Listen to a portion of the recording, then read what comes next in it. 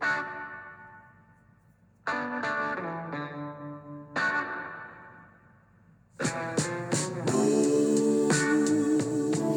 morning and welcome to the Marcus Today pre-market podcast. My name is Henry Jennings and it is Thursday the 19th of January. And as usual in this podcast, it is general advice only, so please do your own research, contact your own financial advisor regarding any of the thoughts, ideas or insights in this podcast. All right, well, let's kick things off with the scores on the doors, and not pretty doors today by any stretch of the imagination. And we did see US markets come under pressure last night. Back again to the age-old argument about economic growth in the US, no longer about Fed and the pivot and a pause or whatever, but more about the problems with economic growth, job cuts, etc. And results season as well taking focus. Dow Jones closing down 614 points or 1.81% to 33,297. It had a high of 106 points and a low of 641 points down. So you can see we closed in the US markets on the Dow at least pretty close to its day low. Nasdaq down 1.24%, 138 points, 10,957. And the S&P 500 in the middle for diddle as usual, down 1.56%, 62 points to 39.29. The VIX Volatility Index, as of course you would expect, given the pickup in negativity, was up 5.2% to 20.34. It could never last long down around 19% or 19 points, given the risks and problems that the world economy has still out there. So always looked as if it had potential to bounce higher as people took out some hedging and that complacency took a bit of a back seat. We do have the ASX SPY 200 futures down 31 points or 0.42%.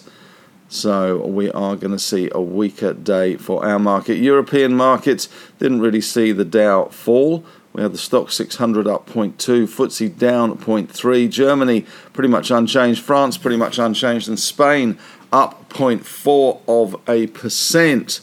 But very much at the moment, those US weakness on the back of some of the economic data we saw last night. Retail sales showed a drop of 1.1% in December, which was slightly more than 1% forecast.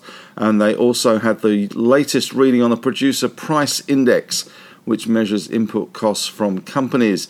That PPI showed a 0.5% decline for December. Microsoft said it was letting go 10,000 employees, as well as the software maker, the behemoth, as bracing for softer revenue growth. And it's also taking a $1.2 billion charge tied to lease consolidations and other activities. Microsoft, Amazon and other tech stocks have laid off more than 60,000 employees. Still, the US has a 3.5% jobs unemployment, so I'm not sure where those 60,000 employees are going, but at the moment they certainly don't seem to be adding to the job lists. David Rosenberg, one economic guy very widely followed in the US, is talking no soft landing, on track for 3 straight quarters of declines in real retail sales alongside 2 successive negative production numbers. Only happens in recessions, he says. In other US news last night, UBS's Global Wealth Management CIO, Mark Haifeli, has said that the New Year rally could be a head fake and that the positive start to 2023 could be short-lived, and he thinks those inflation hopes that it is peaking will be short-lived. In terms of US stocks last night, Apple down 0.6, Meta, the artist formerly known as Facebook, down 1.7, Google down 0.2, Microsoft down 1.9%, Amazon down 0.6, Tesla reversing that good day they had yesterday, down 2.1%. Netflix results out tomorrow for them, pretty much unchanged. US banks, though, copping it pretty hard after some results recently. JP Morgan down 3%, Citigroup down 1.7%, Goldman down 0.3%, so not doing quite so badly as they did the day before. Bank of America down 2.3%, Wells Fargo down 1.7%, and Block, the artist formerly known as Square, was down 4%. In US 10 years, we also saw a big drop there in the yield, 3.37, back below 3.4%, as we are seeing those recession fears grow as opposed to higher interest rates, although we did see James Bullard once again out and about talking from the hawk point of view and talking tough on interest rates. A couple of Fed heads out and about last night doing that, not helping the situation in terms of the negativity on the Dow. US 2 years, 4.08%, down 11 basis points. That 10 years down 16 basis points. The Aussie 10-year following as well. Interestingly, how the Aussie 10-year is now falling pretty much into line with the US 10-year. Interesting, we don't usually see that. 3.41, it was down 14.5 basis points. So that is going to have a little bit of an effect today. Certainly some of those stocks that are affected by higher interest rates should hold up relatively well, I would guess. In Bitcoin, that was down 2.5%, so the big rally there seems to be over for the time being. The US dollar pretty much unchanged on the US dollar index, but the Aussie dollar down to 69.38, down 0.5 cent or 0.72%. Looking at commodities, a bit of a mixed picture overnight to say the least. We had Brent crude down 2.3%. $1.97 to 84.75, and we saw WTI back under $80 a barrel, down 0.9% or 72 cents to 79.48. Gold still holding in, but only just down 0.3%, just slightly above 1900, 1903, down $5.50. In other commodities, we saw copper up 0.3, nickel up 4.1%. Aluminium down 0.8, zinc up 2.1, lead down 1.9, and tin up 2%. Iron ore pretty much unchanged. Dalian iron ore up 0.9. Don't forget we do have Chinese Lunar New Year kicking off very shortly, so there is a bit of restocking going on for commodities ahead of that break. And of course the Chinese economy is opening up fast, although so are the number of cases of COVID and the number of deaths, although it's very hard to get an official handle on cases or deaths. In terms of overseas resource stock performance last night, we had BHP in ADR terms up 0.4%, Rio up 0.6%.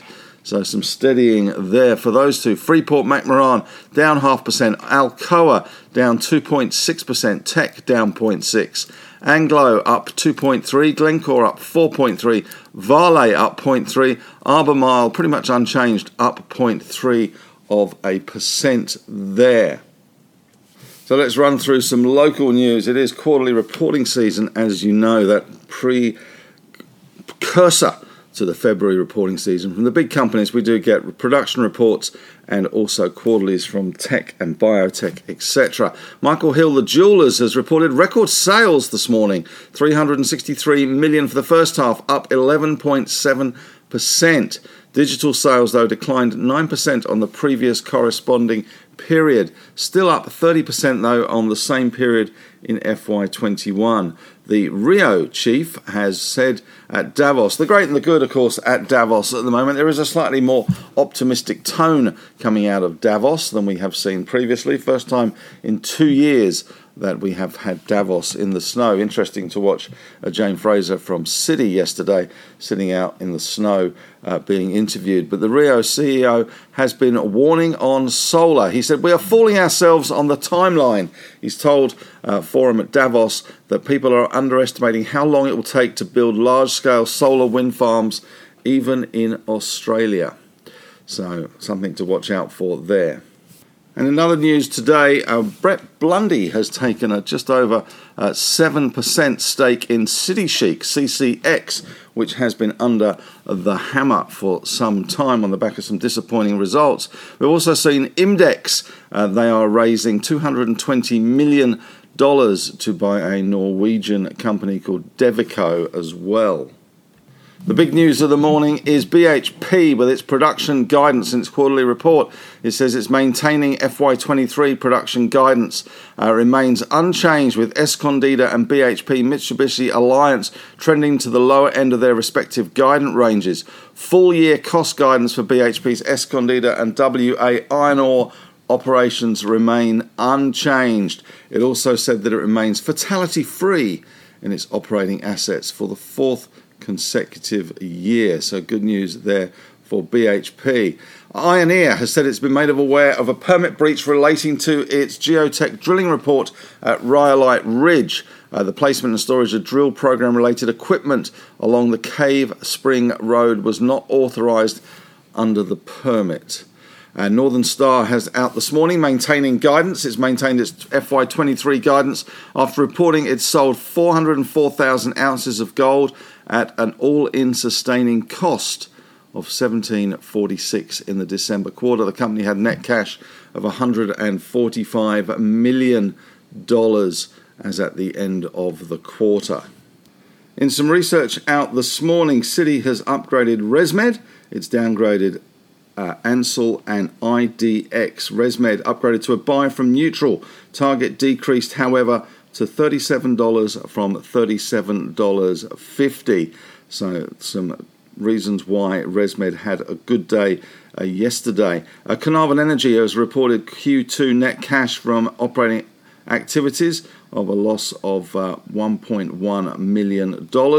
And in other news, we do have a slew of quarterlies from Develop Global, Paladin as well, out this morning, as well as Morgan Stanley has upgraded GPT, Centre Group and Vicinity as well. Centre Group upgraded to an overweight from equal weight, GPT upgraded to equal weight from underweight, and Vicinity Centres upgraded to equal weight from underweight there as well. Nickel Industries, which had a big rights issue, well, not a rights issue, a big placement yesterday, strategic placement and an acquisition from its Indonesian operations, Indonesia being the largest exporter or producer of nickel, has been downgraded to underperform from hold at Jefferies. They've cut the target to $1 from $1.10. The placement was done at 102 yesterday. And Macquarie has downgraded a number of stocks as well. Mirvac downgraded to neutral from Outperform, and Healthco downgraded to neutral from Outperform as well. Well, that's it from me today. Thanks very much for listening. And as always, may the trading gods go with you.